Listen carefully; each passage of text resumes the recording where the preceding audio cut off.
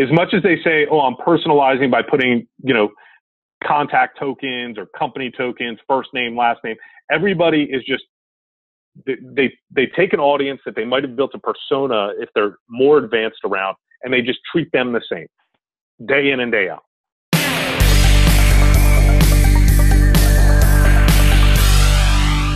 Hello, everyone. This is Ellen, the producer of The Black Line Between Sales and Marketing, with Doug Davidoff, CEO of Imagine Business Development, and Mike Donnelly, CEO of 7 Cents. Let's get started. Mike, let's talk about something that I know you have very little vested interest in. I'm going to share with you something that a prospect of mine recently said to me. I was walking through what we would do and how we would do things, and the area came to email, and he's like, why are we going to waste time with email? No one reads their emails anymore. Email, he didn't say this, but he was basically inferring email is dead. There's no point to it anymore. It's just a waste of time and energy. So, Mike, is email dead? I don't know where to begin. Yeah, exactly. So here's my opinion. The people that have the mindset that email is dead, they're just doing email really badly, or they're just doing email shittily, and therefore they think it doesn't work for them. So really, in my opinion, it's just the fact that they're not focusing on it, they're not spending attention on it. I don't know about you, but I read my email every day. And I read relevant email to me, emails that are sent to me that are relevant. And I have yet to find somebody in the business world that doesn't read their email and engage with it every single day. So for somebody to say, why are we going to spend money on email? Why are we going to invest time in email? It's still the most prevalent communication mechanism that exists. So, obviously, you know that I believe in email, because I think it's like a requirement to be friends with you that you have to believe in email. No, but obviously I believe in email. So if I just sat here and said, yeah, Mike, I agree, that'd be good for you and me, but I don't think it would be of any value or interest to anybody else. So let me play the other side. Let's break it down, both for people who believe in it but are doing it wrong. Right. What I actually told the person was email's not dead, crappy email is dead. So, same thing. But, in fairness, and you asked me the question, I don't know about you, I read my emails. Do you read your emails? And so I think there's two things I want to start off with. There's types of email, because I think one of the mistakes that we make is we talk about email like it's one thing. Yep. And so I think we have to break that out. And then the second thing is, which I'm actually going to address first, in fairness to the believers of email is dead, there are a growing number of barriers to getting email into a recipient's inbox. Correct. Right. And so you've got tools like SaneBox, is the name of the company, where it's not a spam filter. I use SaneBox. I love SaneBox. It learns a little bit about you, and you can move stuff around, and it creates this folder called Sane Later. So it's not even technically Google, Gmail's promotion folder. It's just all the email that it considers, based on certain actions, to be not critical to you. And the idea there is, pay attention to what you're doing. Your critical emails will come through. And then you'll have all these other emails that at the end of the day, you get an email from SaneBox at the end of the day saying you have X, you have 136 new emails in your Sane Later folder. And you can go through and click, delete, archive, move into my inbox, open, so you can kind of mass sort. I used to do that. I increasingly do a really quick scan and just click here, shift click here, and delete them all. So that has certainly made it harder for people to get emails into my inbox. That's one barrier. You've got Boomerang's new pause feature. I know I talked to you about that. Yep. I love pause. Yeah, when you're working on a critical, something critical that you just don't want interruptions, pause it. Or pause everything for me from imaginellc.com. Or pause everything from Mike at the7cents.com. That's right. So that's harder to get into the email box. You've got private networks or private communication channels like Slack. We're on Zoom. Organizations are using Zoom for internal communication. I mean, it used to be a lot easier to get seen in someone's email box because that's how we communicated internally, and increasingly we do communicate less, or at least we have other options to communicate. So what's your take on, and then we'll talk about the structural barriers to email, like the specific things that relate to just getting email into the box. What's your take on that? I mean, that's a legitimate issue. Why don't I find something else to do, since it's just getting harder and harder and people are building moats around their inboxes? So again, I think one of the biggest challenges, there's numerous challenges to getting, kind of your email seen. I used to have a customer that I would do millions of dollars in business with, and he took a very same approach where every day he would be in his office between 9 and 11 in the morning, checking emails. And then at 11 o'clock, he would go through, from 11 to 6, he would be in meetings the rest of the day. And he would come back to his desk and at 6 o'clock at night and go to the top of his inbox, scroll all the way to the bottom and hit shift delete. To just delete all of his emails that he got from that day. And I said, well, what happens if I sent you a pretty critical email that was relating to a project that, was getting delayed because you weren't responding? And he said, well, if it was critical enough, you'd send me an email the next day. And as a salesperson, I can't do that. I can't just, send you an email every day. Hey, what's going on with this? What's going on with this? Can you talk to some of the salespeople that are pursuing me? Can you tell them that they can't do that, please? Right. Well, it's just a bad practice. It's really just a bad practice. I understand. And so eventually I realized, hey, I need to send him an email between 9 and 11 in the morning if I ever want to respond to his email. And so, I think good salespeople do that, is they pay attention to, hey, when is so-and-so going to be in their inbox? But that's very hard to learn. It's very hard to, you're spending a lot of mental energy on that when you've got 20,000 other things you need to be considering. Foreshadow. It's not that hard. We're going to talk about that later. Yeah. So that's one piece. The other piece is, things like Pause and SaneBox are automating the process. If you look at a lot of big corporations, and this is happening a ton, you think about what's the biggest corporation in the world, it's the federal government, U.S. federal government. One of the things that these federal entities as well as big corporations are doing is they're sending their employees to productivity training. And the biggest thing that they touch on in productivity training is don't be a prisoner of your inbox, because they know email consumes so much time as part of, any employee's day. And so what they train on is to say, check your email once or twice a day, set aside some time, and check your email once or twice a day and get what you can get through, and then just leave the rest. Just get what you can get through and again, leave the rest. Well, you think about the average business employee today, they're getting around 125 emails a day. How many of those do you think they can get through in, let's just call it 30 minutes, an hour, at most 2 hours a day? I don't know, maybe a quarter of them. So that's another huge barrier to making sure that you're, that you're really reaching those recipients. Now that's really on the sales side. Then you add all the newsletters and all the other marketing, crap that, marketers are spamming people with.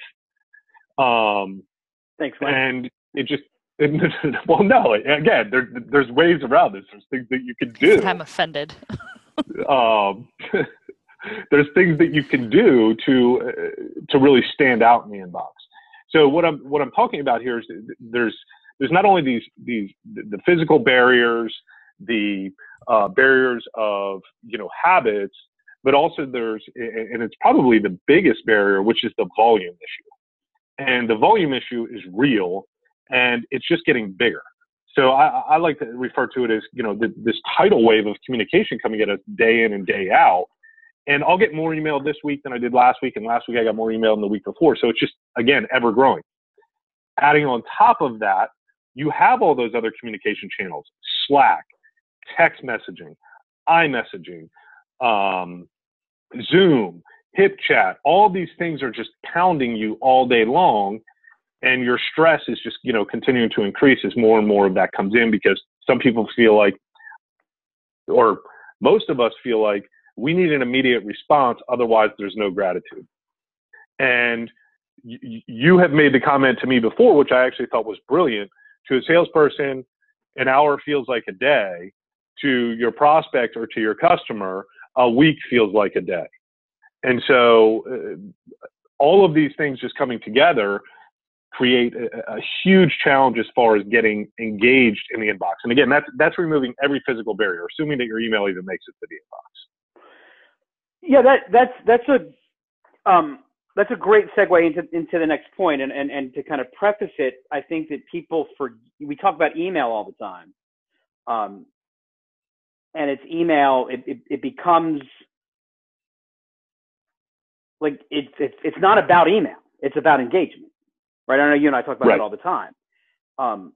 And I think the other place where there's a big disservice when we talk about email is we just use the term email. Right. And so, I mean, there's email that I get from our producer, Ellen, who popped in to thank you for telling everybody that as a marketer, she sends out crappy emails. I didn't say that. I'm sorry. That's just what we heard. I think I used the word spam, but Okay.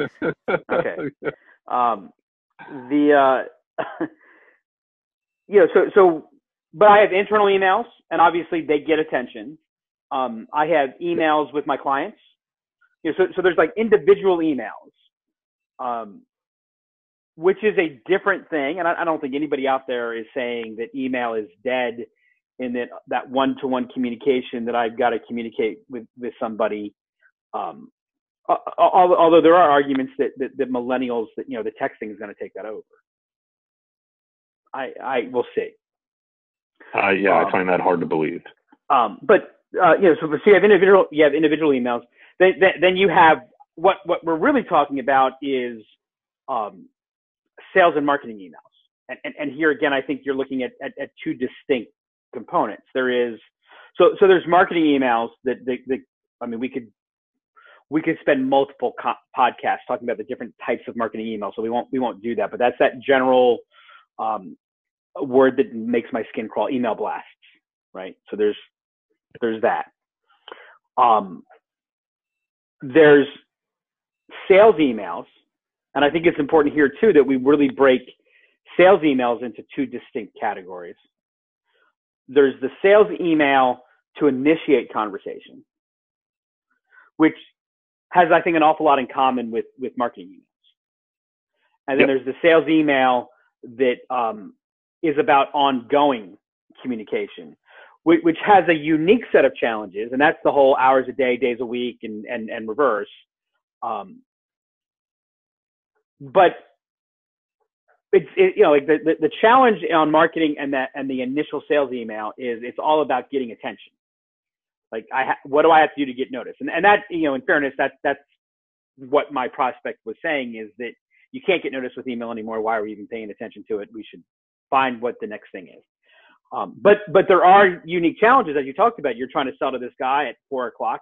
And I've actually read, by the way, from productivity experts, their best practice recommendation is never read an email that hasn't been sent to you for a second time. Like, the recommendation is, if this isn't the second send, delete it. Don't even look at it. Exactly what your guy said. If it's important, they'll send it to you a second time. Right? And I'm like, whoa.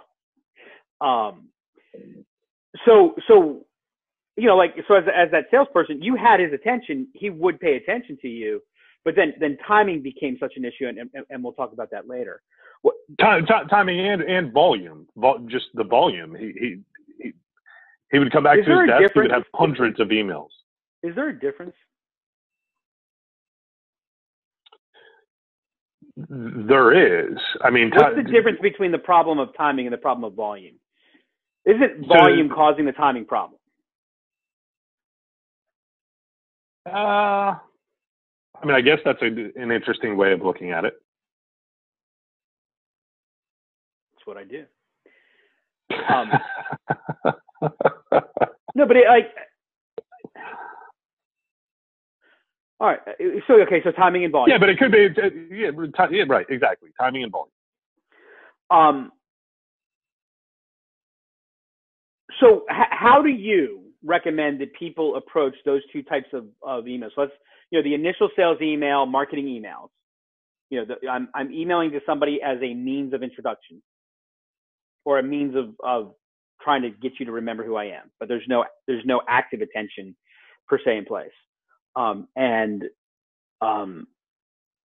then sales email. How do you look at them differently? Do you look at them differently? Yeah, no, I absolutely do look at them differently, and I'll give you kind of some things that I've really started to recognize in the industry, and some of it's good, some of it's bad. So if you think about the marketing side, I think most organizations are doing a better job of not buying lists and just spamming the heck out of those, purchase lists, which have horrible deliverability, very low conversion, all the bad things that come with it. I think the industry has done a good job of educating the market that you got to stop doing that. Whereas on the sales side, which you would think the sales team would be more apt to kind of do their upfront research to say, hey, this person looks like a good prospect for me, versus going off and buying a list and using a tool like, I don't know, ToutApp or whatever to send out thousands of emails to these prospects without doing any research on them. It goes back to, I think it was maybe like 6 months ago, I forget his first name, and this is really bad. The guy that really invented or brought AWS, Amazon Web Services, to Amazon, and he got an email from a sales rep saying, hey, we'd like to talk to you about cloud services and what we can do for you. It's like, where are you buying your list from? I get. It's no longer a numbers game. It's more of it used to be in marketing that however big your list was, you were going to win. Personally, let me make an argument. I think a lot of organizations, yeah. Let me make an argument. It's not an argument I agree with. For the record, just in case anybody's watching, I don't want anyone to say Doug Davidoff said you should, because I totally don't believe in this. But there are reputable people that are out there, especially on the sales development side. This is much more on the sales side than it is on the marketing side. On the marketing side, everyone says don't buy a list. But it's funny. Every marketing advisor says don't buy a list. I don't know about you. I get more and more emails offering me lists every day. So someone's buying. Right. Somebody absolutely is buying this. So there is, and I will not name him, but there is a very reputable, very well-known, very famous pioneer of sales development who has said conversion rate doesn't matter. Stop paying attention to conversion rate. Stop spending so much time to try to increase your conversion rate, because conversion rate's just a factor in the equation. And if your conversion rate's low, just increase the volume of send. And so while, yes, it's embarrassing that salesperson emailed the creator of AWS, and yes, it's stupid and ridiculous that I probably get 7 to 12 emails a week offering me outsourced lead generation services. Is it worth the time for them to do that when, you know what, I'll just ramp up the list. I'll just ramp up the number of sends that I have. And, I'm just looking to catch what comes through. And yeah, my sender score might go to shit, but I'll just create a new account. Well, you really can't. I mean, you really can't do that. Why? As far as creating new accounts, what are you going to do? Reinvent your business every few months? Just create a new reinvent URL. Your domain. Just buy a new domain. Well, if you're using marketing automation systems, how are you going to, that's going to be quite a pain. And the people that are doing that do you think they're actually smarter than Google and Microsoft's data scientists and engineers? They're going to beat you. And we haven't gotten into this whole aspect of, the actual placement of email in the inbox yet, but that approach of, hey, let's buy a list and increase the volume, that's no longer going to, it already doesn't work. Because you've got Google and Microsoft fighting against that. You've got some really, really smart engineers that are, again, they're going to be smarter than a marketer that's going off and buying a list and saying, hey, let's just increase the volume. Additionally, what are you going to do? If you're using HubSpot, Marketo, SparkPost, any of these email service providers, you're just going to, flip the switch every other, every couple of weeks? No, that's not, just so you know, I actually, in changing the domain, I went to the spammers. I went a little bit to the spammer side, which is actually, yeah, we're not going to see, but Mike, there are good companies, billion-dollar companies that get talked about as world-class, I'm shouting now, world-class sales and marketing organizations that are doing this. They're just sending, they're not, we talk about those dumb emails that people get where, you're offering me the service of what I do. But that comes from, like, we think that, that's just some crappy $3 million company that they can't get, out of their own way, can't get their ass out of their own way. But I'm talking about Fortune 500 companies, Inc. 5000 companies, companies that get up on stage at Salesforce development. Why are they doing it if it doesn't work? I have no indication that it works. But why are they doing it? Because it's the old way of doing it. It's what used to work.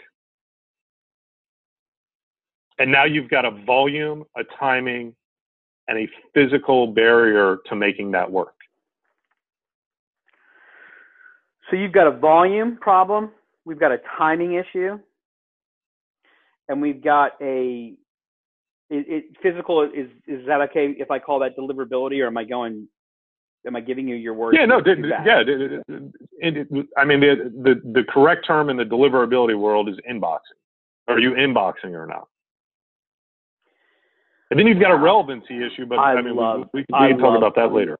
I love marketers and consultants. We are just freaking great at turning nouns into verbs. Yes. Let me teach you how to inbox. Ellen, doesn't that sound like the latest line dance they're doing down at the club? Yeah, because I go to the clubs. Macarena. Let's all inbox now. We should do that. We should do instead of the whipping a joke video of or just create a song. Just create a song. Right. I'm saying, to the tune of the Macarena, we should we should do inboxing. Hardy, sorry. I bet you that would go viral. Especially if we could get you doing line dancing, Mike. That would definitely go viral. Yeah. Yeah. I know at least 100 people that would watch it. Yeah. Okay, so we've got a volume issue, we've got a timing issue, we've got a deliverability issue. What other issues do we have? Relevancy issue. And one thing that's adding on top of timing, the other issue, which is slowly now being talked about, is frequency issue. And this is something that, we've really been on the forefront of really researching, building, tools and technology around it, but it's the frequency of email. Okay, so I'm gonna stay on this. Frequency and relevancy; those are issues because of volume. Correct. Volume for the recipient. Right. So the volume problem means relevancy is hard. Those are all. So if we look at it, what I'm trying to do for us and for people who are listening so that they can act on it is let's figure out what are the problems that we have to overcome so we can solve those problems. Yeah. Right. And so, so what I have is volume, timing, deliverability, or inboxing, as the case may be, as those in the know would call it. Are there any other fundamental barriers to sales and marketing emails? I don't think so. I mean, those are the big four. I mean, that I think about. It's only three. You know, Mike, there are three types of people in the world: those who get math and those who don't. Right. Yeah. You forgot the frequency component, or are you bucketing that in with timing? No, frequency is volume. We said frequency is volume. Okay. All right. Is it not? I mean, do you? Well, yeah, it's the amount of volume that a recipient was, right. I mean, dealing with. So the reason that frequency is growing as a problem, the reason that frequency is a growing issue, absolutely, it's because of the volume. It is 100%. Yeah. Right. So what you're saying is we basically just have to wait like another 50 years when email, goes away and the new thing has come and the volume goes down, and then email will work again. Right. Exactly. As a side note, that's what's happening in direct mail. Direct mail. Yeah, it's coming back big time. It is, because no one's doing it. What did Yogi Berra say? Not Yogi Bear, by the way. Yogi Berra. He said, that restaurant is too popular. No one goes there anymore. Anyways, don't worry. It'll make sense this evening, Mike. You'll get with it. Yeah. All right. Yeah. So the volume is, we're just inundated, right? I was gone for vacation for a few days. I came back and I literally went through 1,000 emails.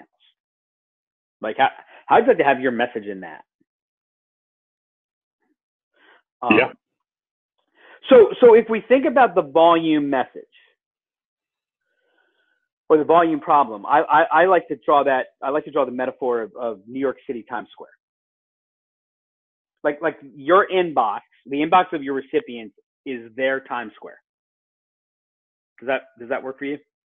Yeah, that works. Yeah, I mean, it's crazy, it's loud, it's noisy. You better do something if you want to get noticed. You better do, naked cowboy. I don't know.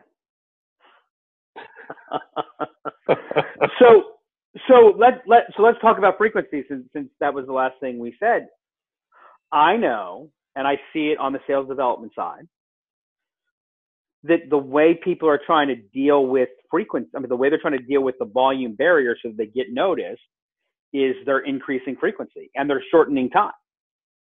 Yep. The theory being, and certainly historically this worked, the theory being, well, if I don't get noticed once, it's like advertising, right? Advertise more. The louder you are, the likely you are to get noticed. So why is increasing frequency, and this should be a layup for you, by the way, why is increasing frequency not a solution to overcoming the volume problem? So increasing frequency for some people is okay. For some people, it is not. So I would agree that if I increase the frequency to somebody that is engaging or, shopping on my website, or at least visiting my website, engaging with me all the time, send them more because they're obviously engaging. But the people that aren't, change up your tactic and change your frequency, because that's one of the fundamental problems. Don't give me the solution. Don't give me the solution right now. I know. This is one of the right, but this is one of the fundamental problems, is that everybody continues to treat email as the same for every single person that they're marketing to.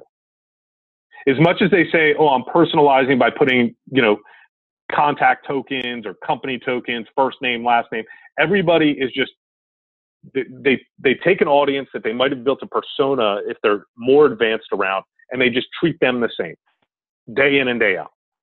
So when we talk about frequency, what I mean, and I'll just give you an example. So a few months ago, I bought a shirt from Nordstrom.com. So I gave them my email address. Nordstrom started sending me emails every other day. Well, at first I checked them out, so I was a high engager. And then eventually I was like, geez, they just send me just way too much email. But guess what? I'm one of those people that's too lazy to unsubscribe because I think, oh, well, maybe I'll go back to it one day, or maybe they'll catch my attention. But eventually, so what happens is either one, my brain tunes that brand out, or two, I delete every single time they come in. I don't even go look. Or three, worst case, or three, I unsubscribe, which if I was Nordstrom, I'd rather just have Mike Donnelly unsubscribe. Or four, I mark you as spam. And so that one, the volume of email that they're sending me is far too high.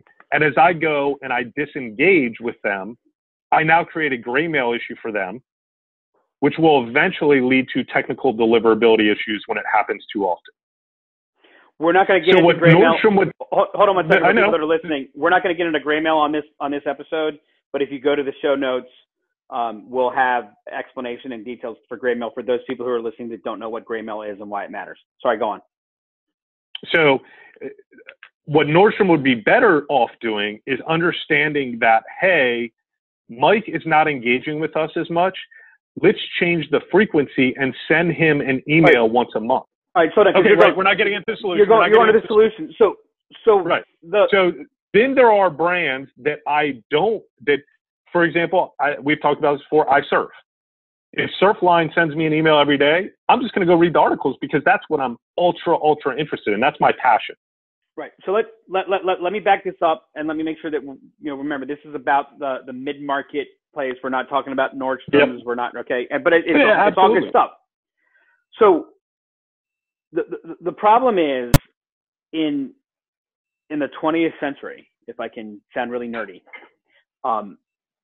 what we learned about advertising, what we learned about marketing communications, which is still it's still being taught. My son's at JMU in college. It's still being taught.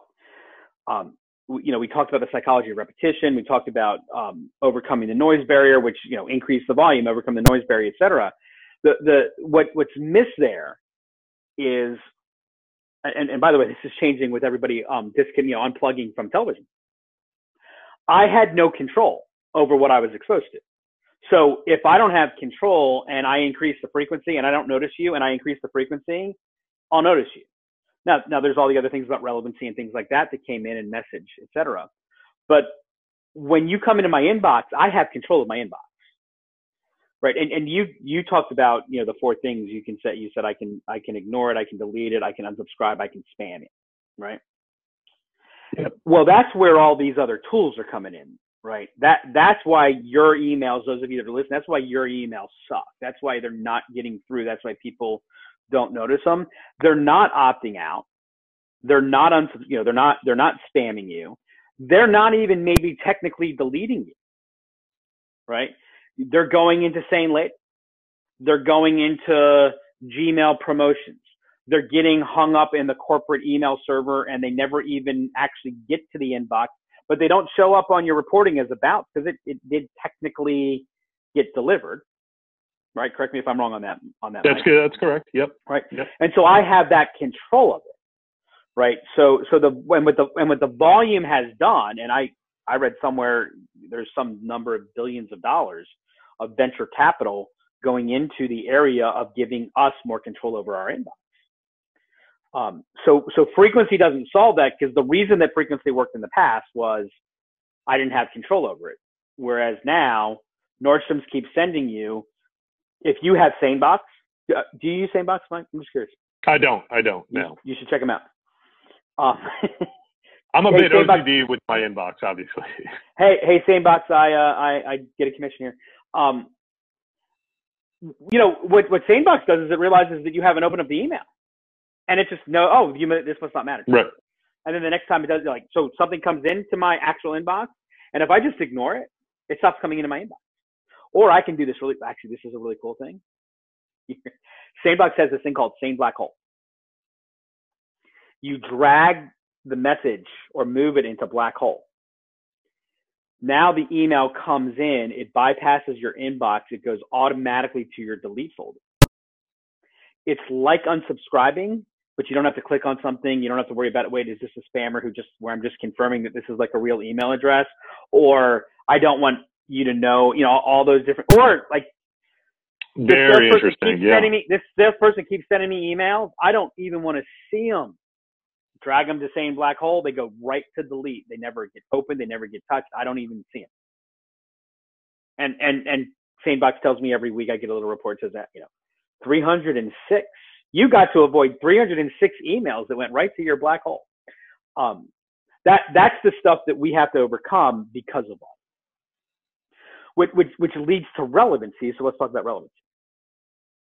So right before we get into relevancy, so I know we talked a little bit about the Nordstrom example, but I'll give you a real life business B2B example, because we talk about a consumer and again, our market is mid-market, and that's who we're, hopefully is listening, et cetera. But let's just say you have a daily blog or even a weekly blog or a weekly newsletter. Well, I came in and I found a piece of content that was interesting to me, so I filled out a form.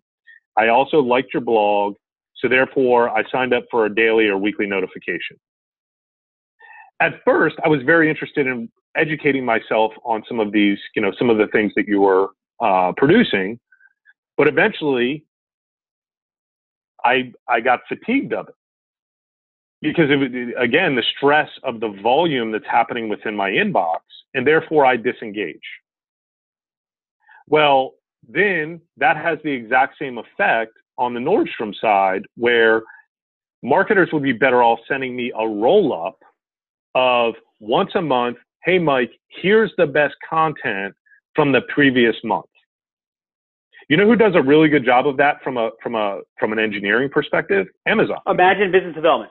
No, I'm just kidding. And yeah, you guys are, but taking me from a daily or weekly into a monthly, I'm going to remember, oh yeah, I loved their content, or it was very informative, so therefore I'm going to go open it. But when you send it to me every day, you're just drowning your brand out. You're drowning your content out, because especially if I read one or two bad blog posts, I'm now going to associate those bad blog posts with your brand.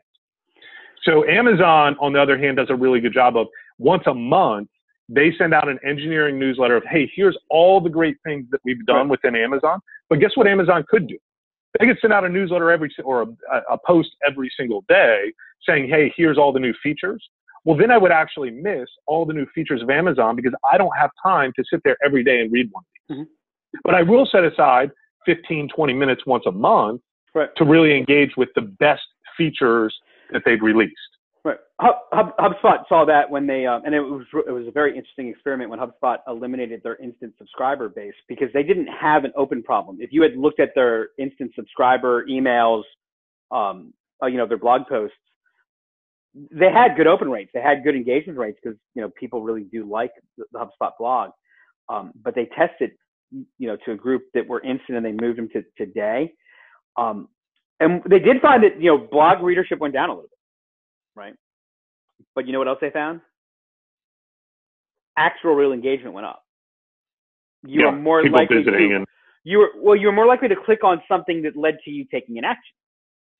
Right. Yep. Like, who cares if you click on, this is a little bit of an exaggeration, but who cares if you click on my blog to read the rest of the blog? That's all you do. It's, did you then do something, who are you? Where are you in my funnel? Right. If you're a customer, what did you do? Do we see greater engagement? Do we see greater daily activity, et cetera? If you're at the bottom of my funnel, are you returning calls faster? If you're at the top of my funnel, are you taking the call? If you're, all those things coming in. So blog subscribers that hadn't done anything other than subscribe to the blog. So again, not just click-through rate. This is where email metrics, and we're going to talk about this in another time, I'm sure. This is where email metrics can screw people up. But they found that exact same thing. That's why they got rid of the whole instant subscriber, and they went to that daily side. We could go on forever on this. So talk about relevancy. How does relevancy play to this? Well, how many emails do you get every day that just aren't, either one from a sales rep that are just not relevant to you, the guy trying to sell you lead generation services, and two, I've hired them all. Yeah.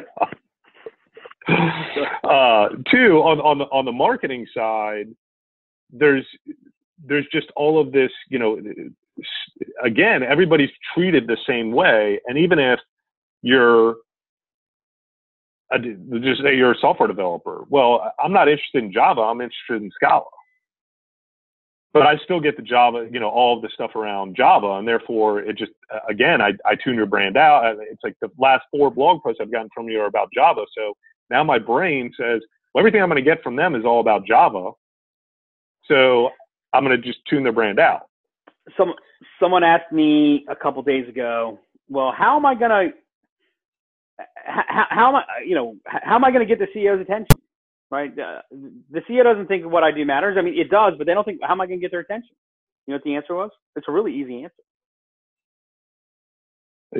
I'm sure you're going to tell me. Make sure you're talking or emailing about something that matters to the CEO. Figure out what are they already paying attention to, right? If I wanted to get in front of you, like I bet you if I came out with 7 ways managing your IT infrastructure was like surfing, I bet you'd read that post. 100%. Right. And obviously that's how do I know they're interested in surfing? But the example is, figure out what they're paying attention to. I said this to you the other day. I want you to riff on this. And if you don't, I will. So let's save the audience from my riff. This is your turn. Because I said something to you the other day, and I kind of liked what I said to you. And Ellen, you'll appreciate this because you were there the first time I said it, actually. And since I said it, I've actually fallen in love with this statement more and more. I think this is the fundamental problem with email and why marketers are screwing email up, and sales organizations are screwing email up totally. Sellers and marketers look at email like it's a low-cost communication. It's less expensive than direct mail. It's less expensive than buying ad time. It's less expensive than PPC. So they look at it as a low cost. Hey, let's get it out there. And the people who say, don't worry about conversion rate, just buy more lists. It's all built on the idea that there's no cost, right? So they look at it as a low cost mechanism. It's really an extraordinarily high cost vehicle. It's not hard cost, but it's high cost. Thoughts on that? It's attention cost. You're losing the attention of potential prospects, potential buyers. And I fundamentally agree with everything that you just said. Is the big, if I can sum it up very easily, everyone treats email as a commodity, and it is a commodity. We talked about this weeks ago. Email marketing is a commodity. But the people because everyone can do it and everyone likely does do it. But if you treat email as a commodity, you will get commodity-like results. If you treat email as a strategic communication mechanism, then you will get great results from that. And the more an organization doesn't think this way, the more they're going to have to spend on ad budgeting. So what are you going to do? Not use email as a communication mechanism anymore? Okay, I hope you got $500,000 or $1 million to do AdWords or promotional material. Well, by the way, if you do AdWords, what the hell are you going to do to get nothing happens when you do AdWords? Keep them going, right? Where are you going to go? You're going to go to email, right? Right. You're going to have to email them. I don't even remember what I was going to say. I was that pumped up about you got me so riled up. I can't even remember what I was going to say. So I guess finish what you were saying. I mean, if you want to expand on attention cost, I mean, I think that's the biggest, that's the biggest, everything that we've talked about today is all around the attention cost. And it's very hard to put a dollar on that, but it is because it's not a hard cost. It's a soft cost, and that soft cost has a really hard consequence. Yes, absolutely. Our friend Joseph Jerome. Yep. Who's going to be on this podcast? He's going to be on this podcast. Yes. Looking forward to that.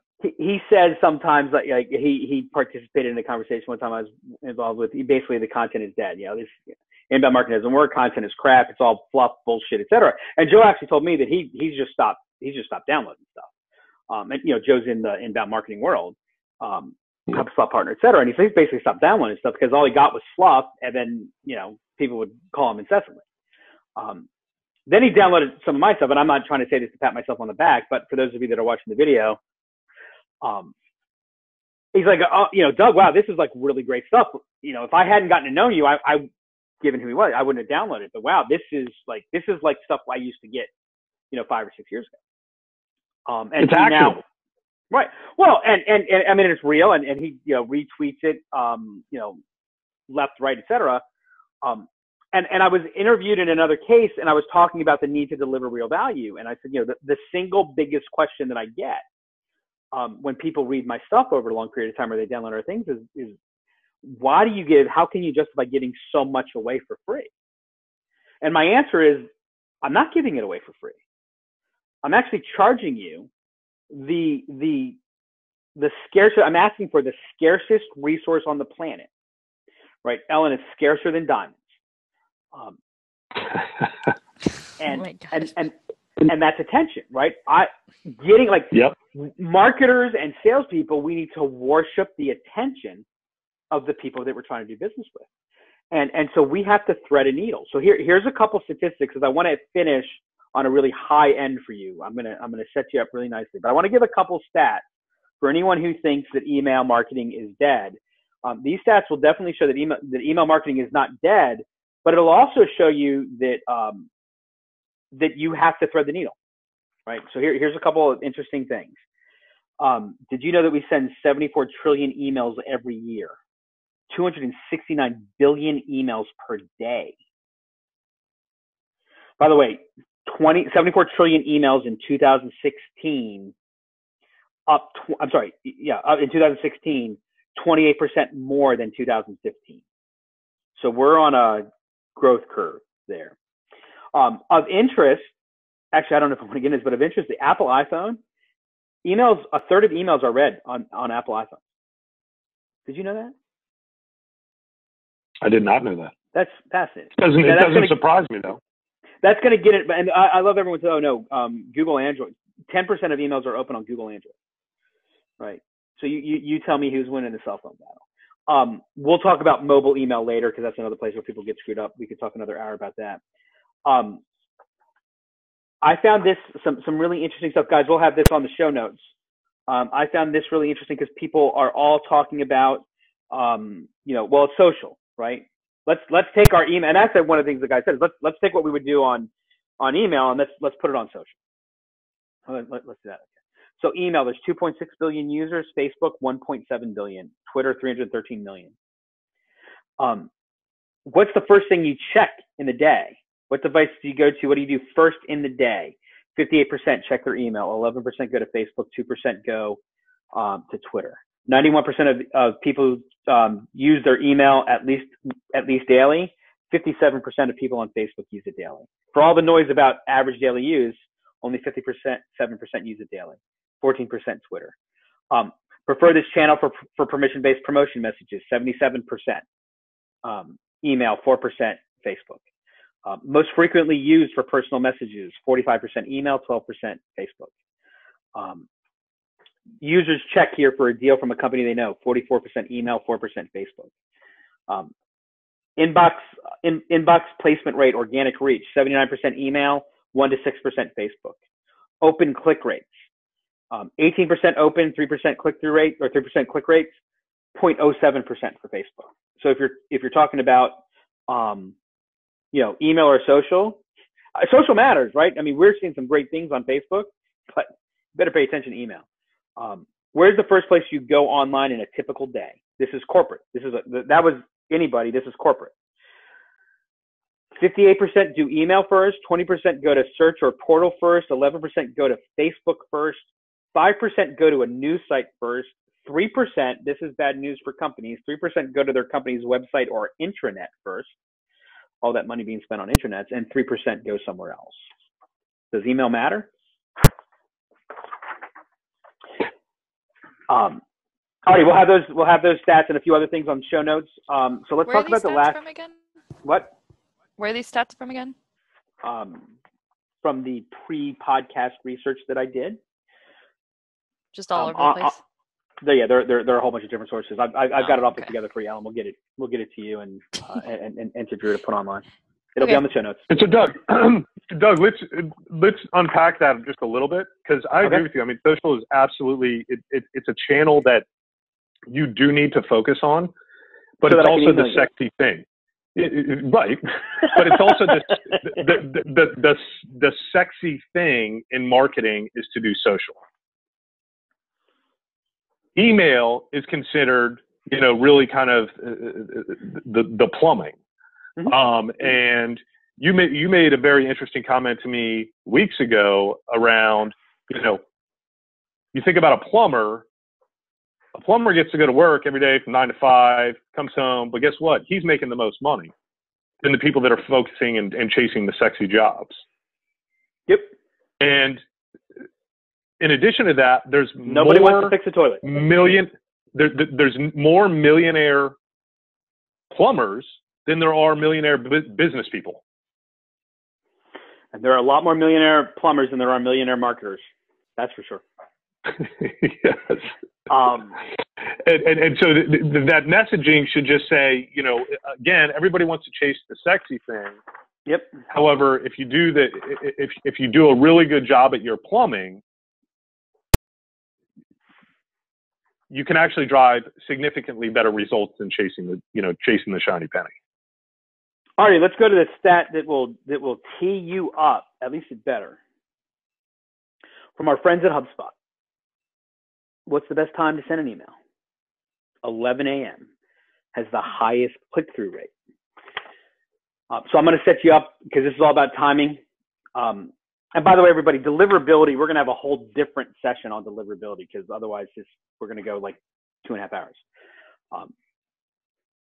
I always say averages are dangerous because what's the best time to send an email? That's an average, right? Averages are dangerous because if I have one foot in boiling hot water and the other foot in ice cold water, on average, I'm fine, but I'm in a whole lot of pain.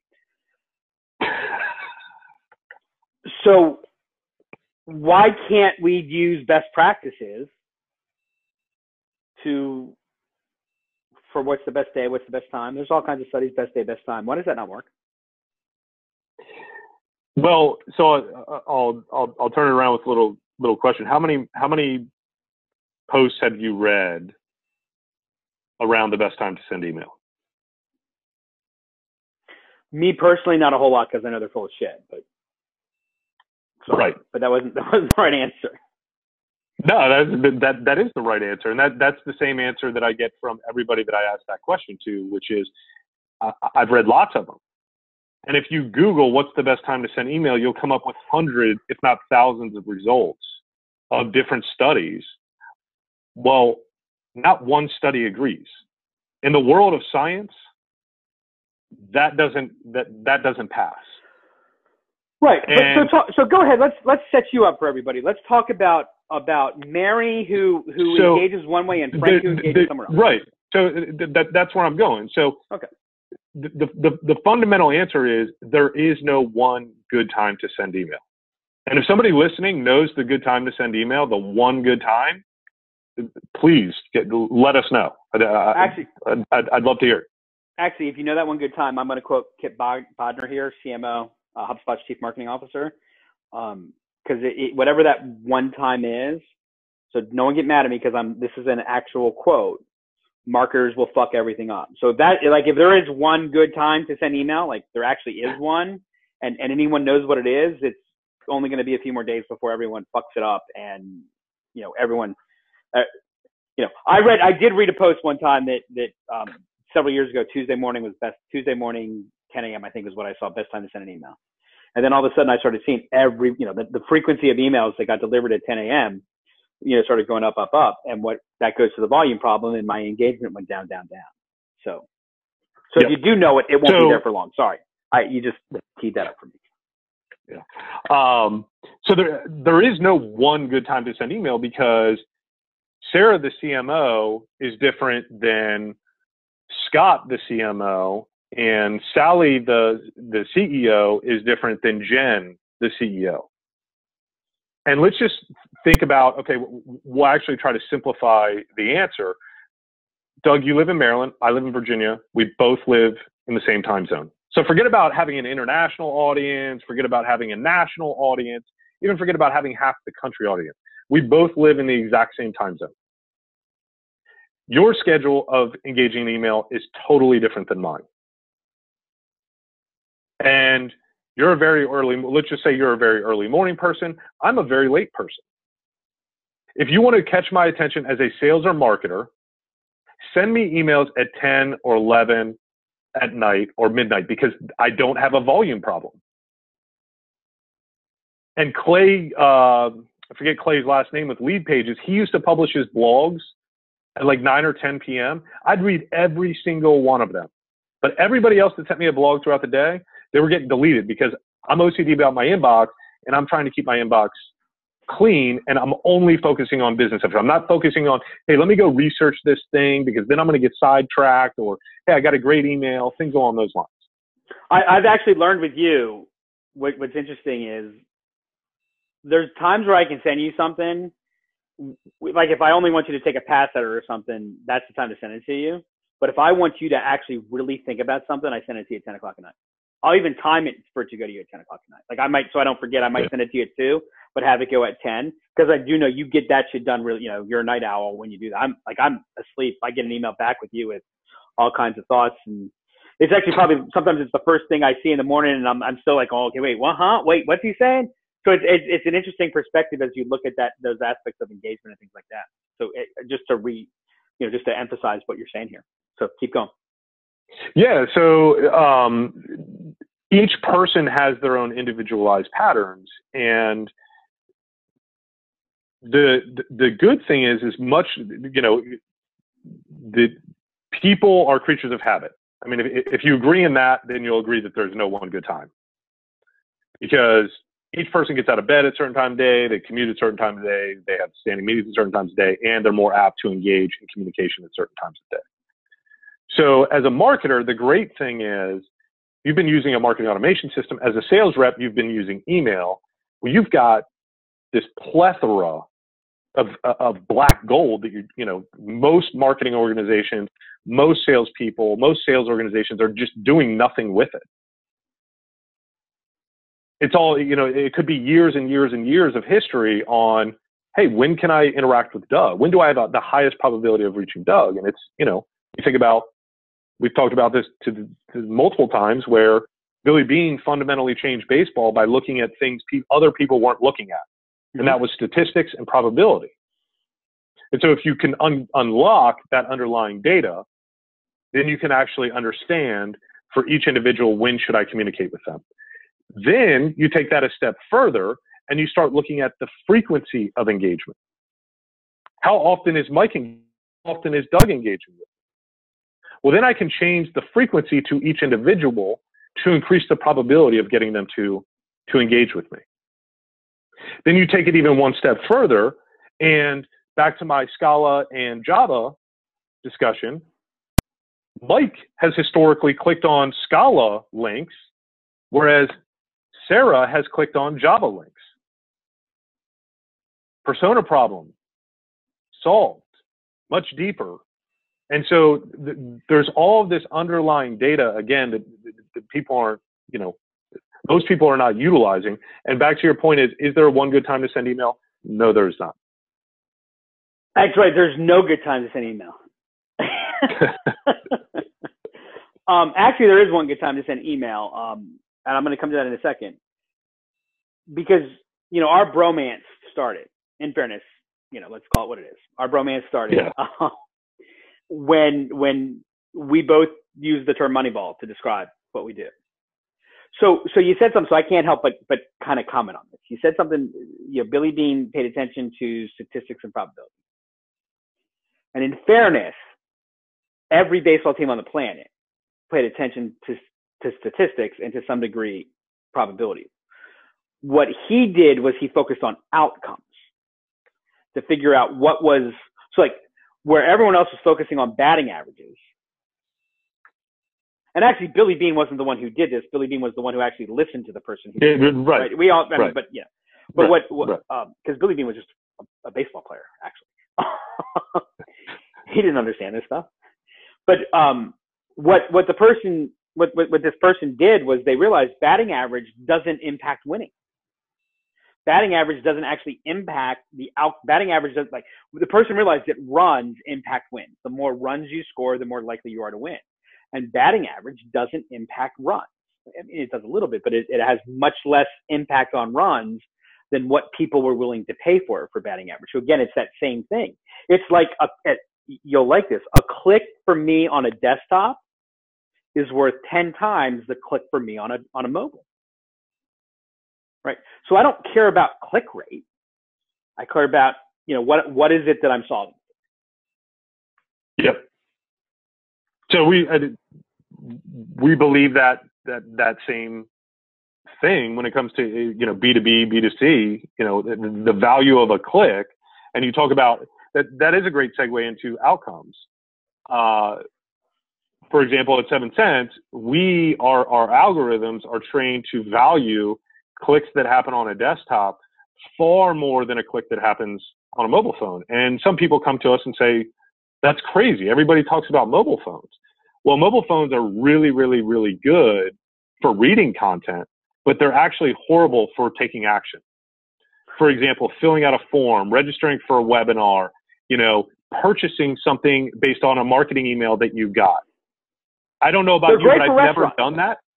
They're great for restaurants. To find a restaurant, absolutely. Or if a company has an app, such as Amazon, hey, I want this item, and it's one-click bought. Right. But that's because you have an Amazon app. No offense, Doug. I'm not going to download the Imagine LLC mobile app to download your, to register for a webinar. Ellen, can you get to work on the Imagine LLC mobile app? Yeah, right. Yeah. So that is a great comment around, the outcome component of it versus, hey, my click rates are stable. They're great. Always ask, what are you solving for? Mike, this was amazing. Anybody who is involved and touches email who doesn't listen to this, we might be full of our own stuff, but anybody who doesn't listen to this conversation is a fool. We don't have time to go into deliverability because it's a whole thing in and of itself. Mike is too humble to say this, and in fairness, the purpose of this podcast is not to be directly promotional.